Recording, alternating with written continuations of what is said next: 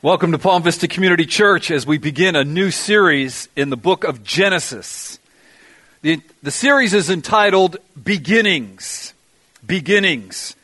And the title of our message this morning is God Overall. Now, this series is going to encapsulate chapters 1 through 11. And today, we're going to just preach on one verse. Genesis 1:1, very easy verse to find. It is the first verse in your Bible. So turn to the very first page of your Bible. Genesis 1:1. God overall. You ready? Here we go. In the beginning, God created the heavens and the earth. Now you have to ask yourself, who wrote Genesis? When did he write Genesis? To whom did he write Genesis? First of all, God is the ultimate author of the Bible. These are God's words.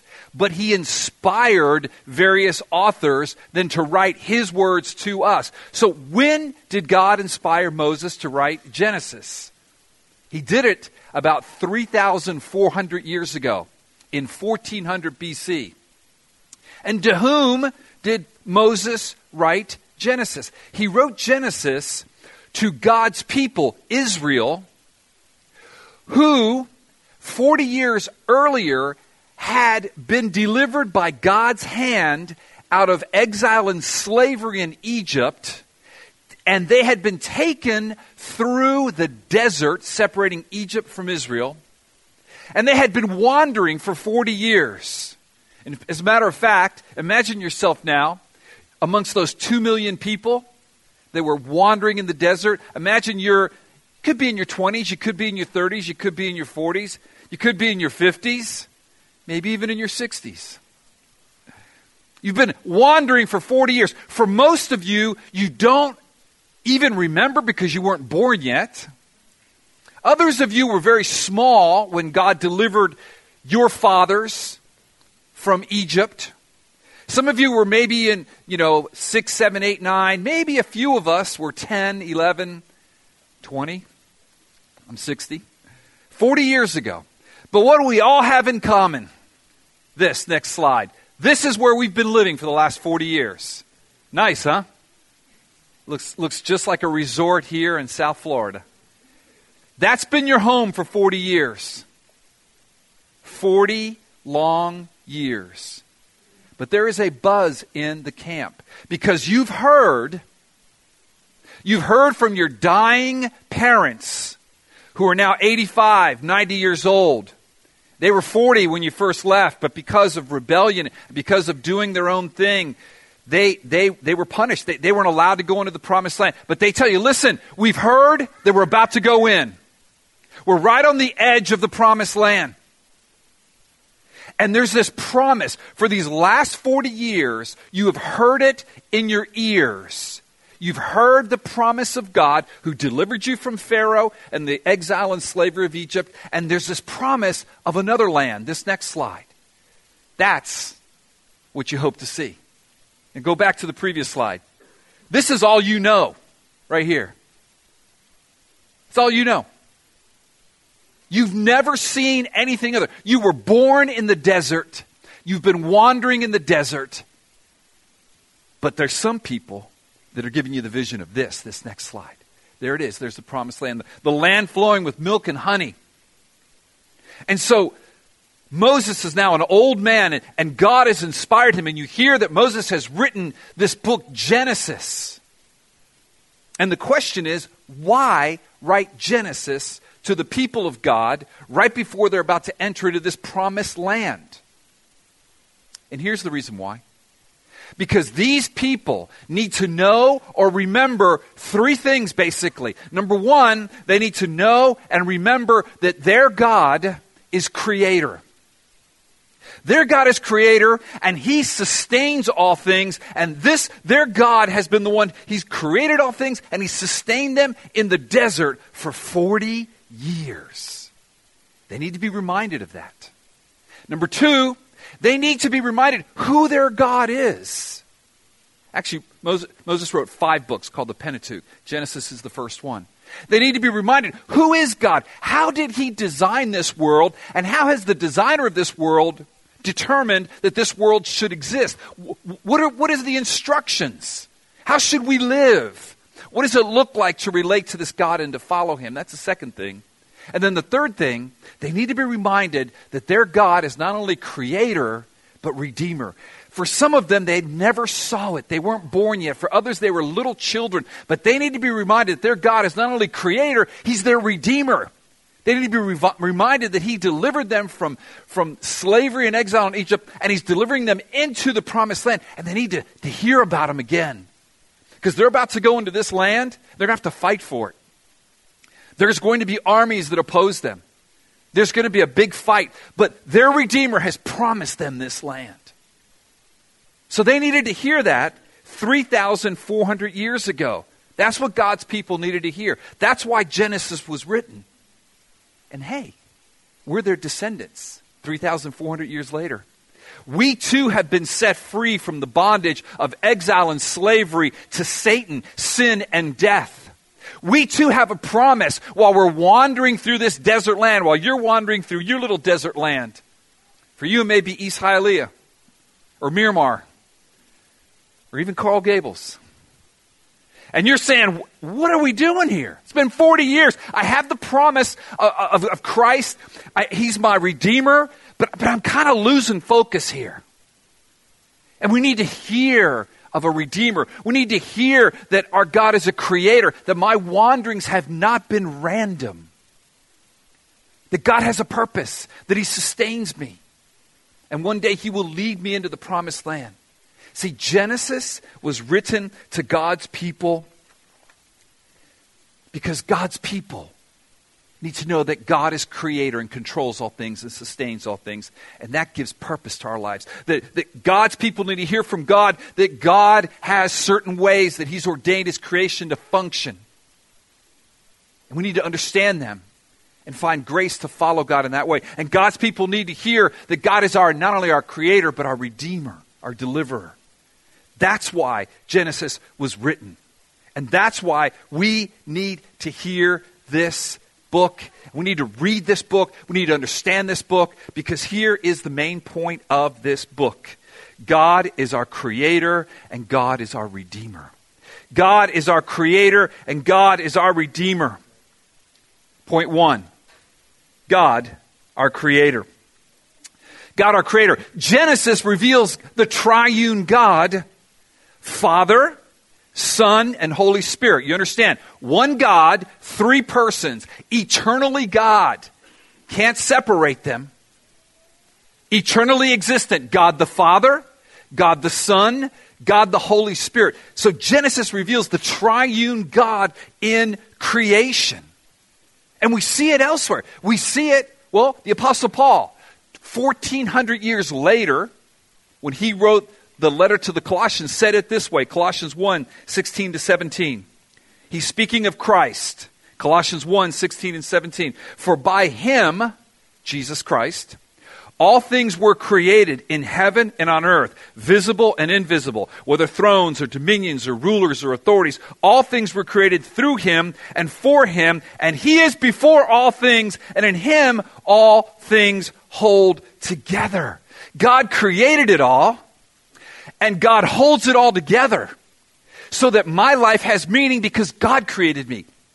God's been with me during my wanderings in the desert, and God holds it all together, and God's will be done. And I need to hear that he even created all those dominions and those rulers and authorities that live in the land, the promised land, that I have to face, some of them my enemies. Yes, for his purpose, his glory, and my good.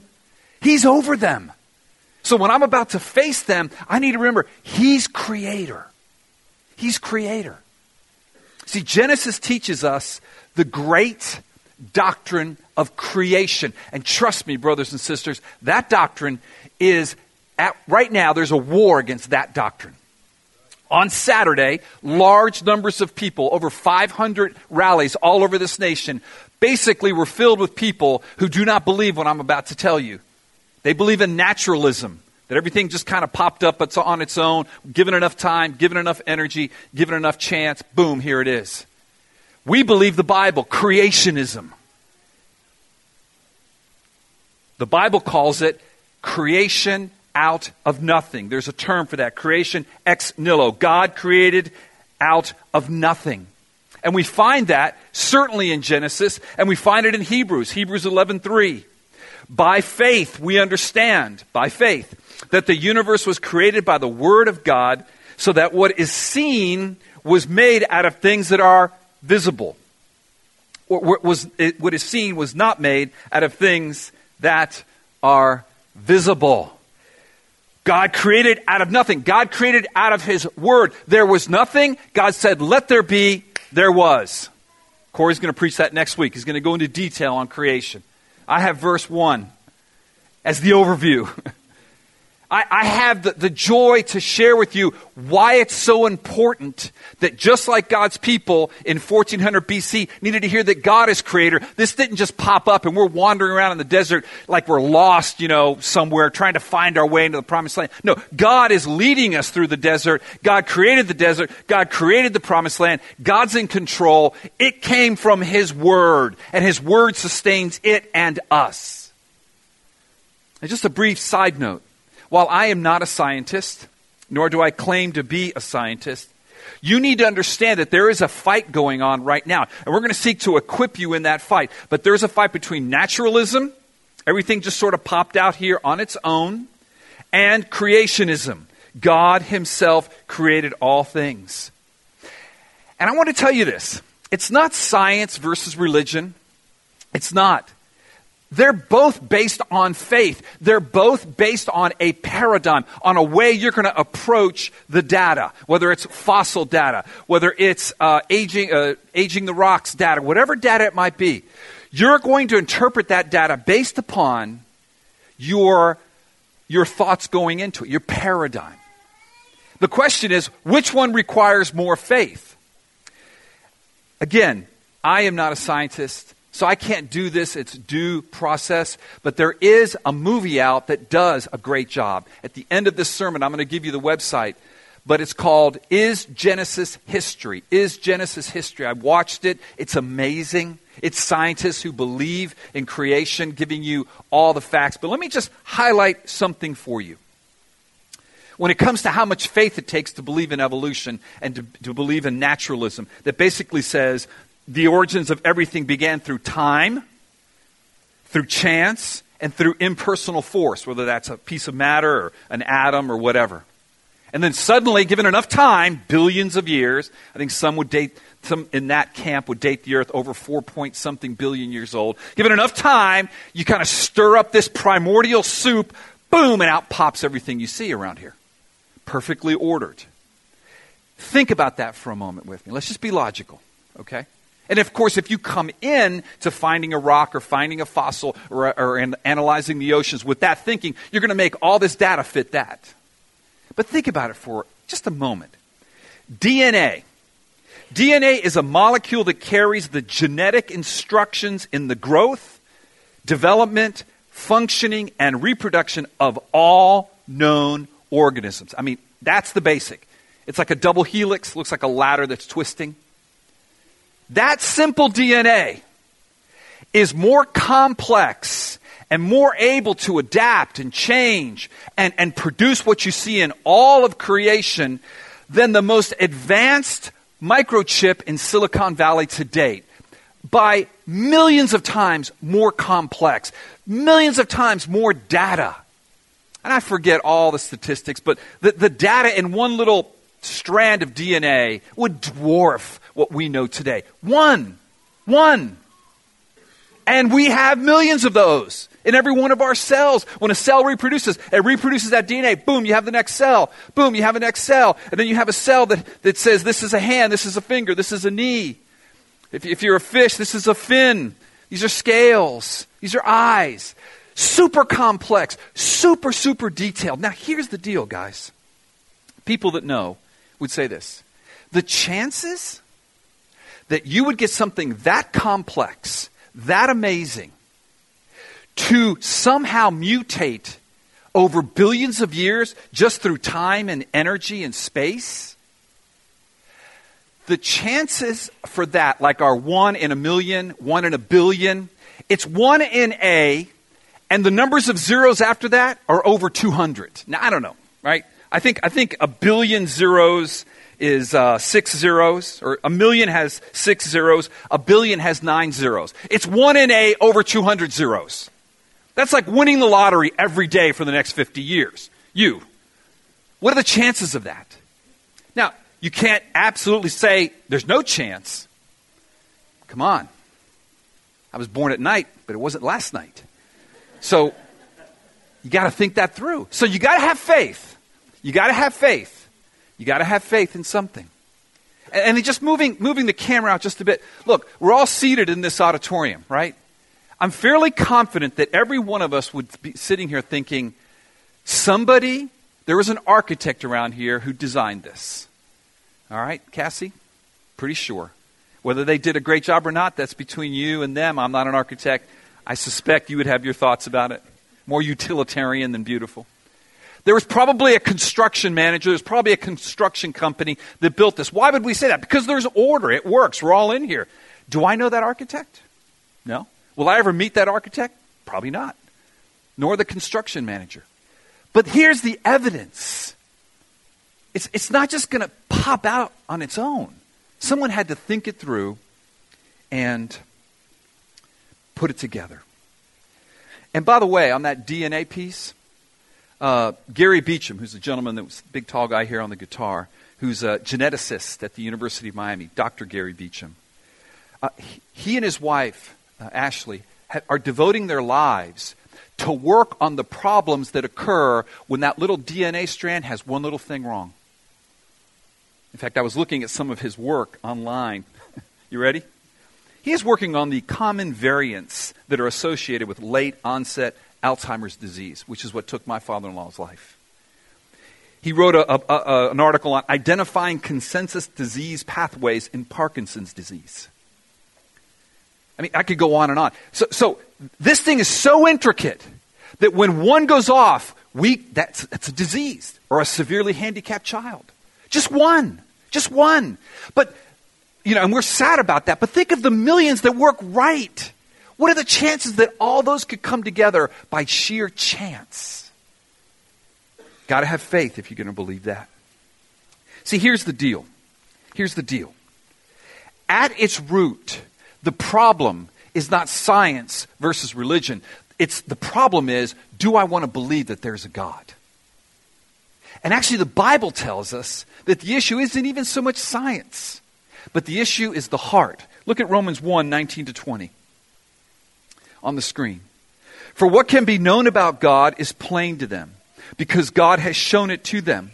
For his invisible attributes, namely his eternal power and divine nature, have been clearly perceived. Now catch this. Ever since the creation of the world in the things that have been made. They are without excuse. See, in Romans 1:18 it says, the problem is that man suppresses the truth. The problem is that man wants to worship the creation rather than the creator. Here's the deal. The problem is, let me just boil it right down to you. We don't want to have a God over us. We want to do our own thing.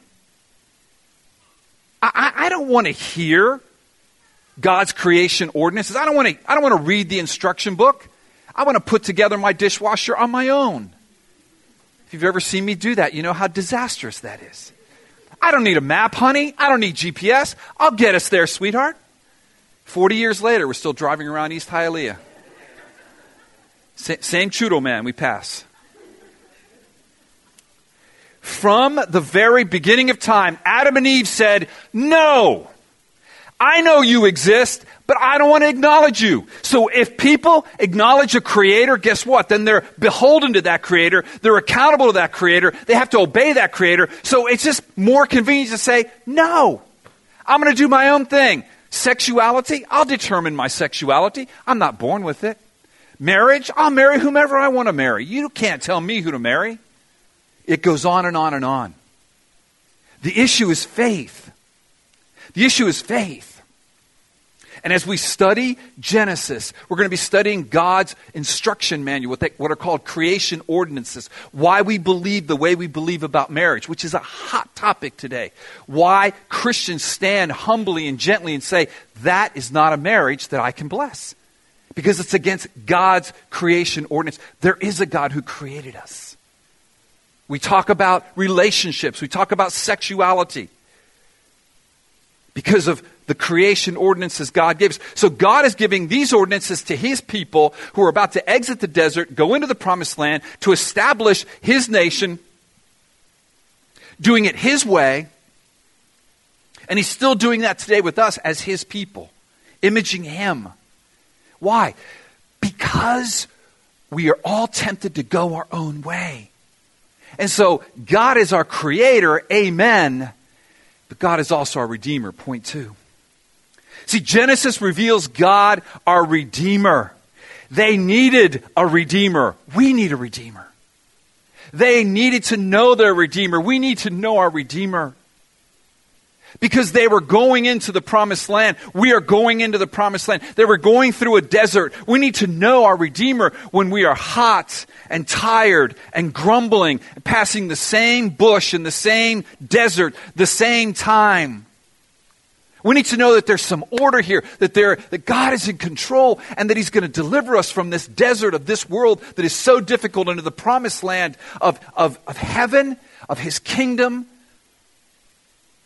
We're there, we have the promise of it, but we're fighting the enemies. The scorpions are around, the snakes are around. The enemies are in the hills, and he's my Redeemer. He's my deliverer. He delivered me from Pharaoh. He delivered me from sin and Satan and death. Pharaoh represents that. And he delivered me out of the slavery of Egypt, which is the world. And if you're saved, and I pray you are, then he's delivered you from that. But then he delivers us into the promised land. And oftentimes he takes us through the deserts, because this world is like a desert. It can be barren and hard and depressing and discouraging. But Jesus is our Redeemer, and he's with us, and he promises us to take us into that promised land filled with milk and honey. God's land. Listen, and that Redeemer is Jesus Christ. Moses is a type of Christ. When you read the Pentateuch, when you read these first 5 books that Moses wrote in 1400 BC to the people of God as they were entering in the promised land, you will see that Moses at one point says, listen, I'm not the one. I simply point, there is one coming after me who's greater than I. And those people needed to have that hope because they understood that they were God's people going to God's land, and from one of them would come the ultimate Redeemer and Savior. They didn't know who, they didn't know when, they had no idea that it was Jesus Christ. But we do. At least I hope you do. If you don't, you're not a Christian. I pray you to repent and believe. But it's Jesus. And so therefore, we're going to preach Genesis as God calls us to preach Genesis, for the reason he wrote Genesis through Moses to his people then and now. We're going to talk about creation. We're going to talk about how it happened. We're going to talk about God's will when it comes to all these issues, these creation ordinances. But what we're going to do the most is we are going to preach Jesus from Genesis. You understand that? That the preacher's task is to preach Christ from the Bible. That is the purpose of Christian preaching. If that's new to you, then let me invite you to think about that. See, this is what Paul said in the New Testament in Colossians 1:28.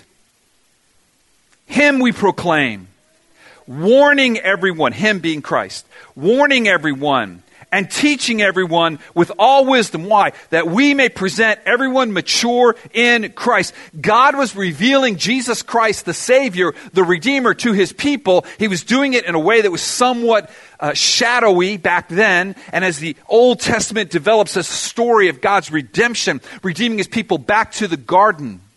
The Bible begins in a garden, the Bible ends in a garden, and it takes us from when Adam and Eve were thrown out of the garden for their rebellion, and God's redemption of man, so that at the end in Revelation there's a garden, there's a new heavens, there's a new earth. And the story of the Bible is the story of redemption, and Jesus is at the center of that story. So today, the goal is that we mature and be like Christ. And the only way that can happen is if we proclaim Jesus Christ. If a preacher does not preach Christ from the Old Testament, then that preacher is not preaching Christ as he was preached in the New Testament. Say that again. If a preacher is not preaching Christ from the Old Testament, then that preacher is not preaching Christ the way he was preached in the New Testament. In the New Testament, the way Christ was preached was from the Old Testament. And Jesus is the one that began that. On the screen, Luke 24:27, after he rose from the dead, as he was speaking to two of his disciples on the road to Emmaus.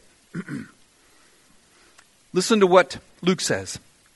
Speaking of Christ, and beginning with Moses, Genesis, and all the prophets, he, Jesus, interpreted to them in all the scriptures the things concerning himself. That's what Jesus did.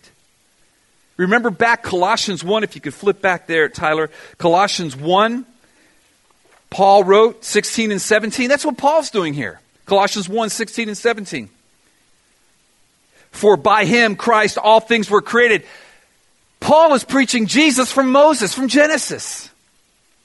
In heaven and on earth, visible and invisible, whether thrones or dominions or rulers or authorities, all things were created through him and for him, for he is before all things, and in him all things hold together. Paul's saying this is the one that God was speaking of in Genesis 1:1. This is the one that Moses was speaking of in Deuteronomy. This is the Creator, the triune God who holds it all together. It is Christ. You got to remember, none of these guys had the New Testament when they were preaching Jesus back then in the first century. They were busy writing the New Testament. So whenever it says in the New Testament, they taught Christ from the scriptures, it's from the Old Testament. And when it says from Moses, it begins with Genesis all the way through to Deuteronomy, the first 5 books of the Bible. So we're going to preach Jesus from Genesis. Why?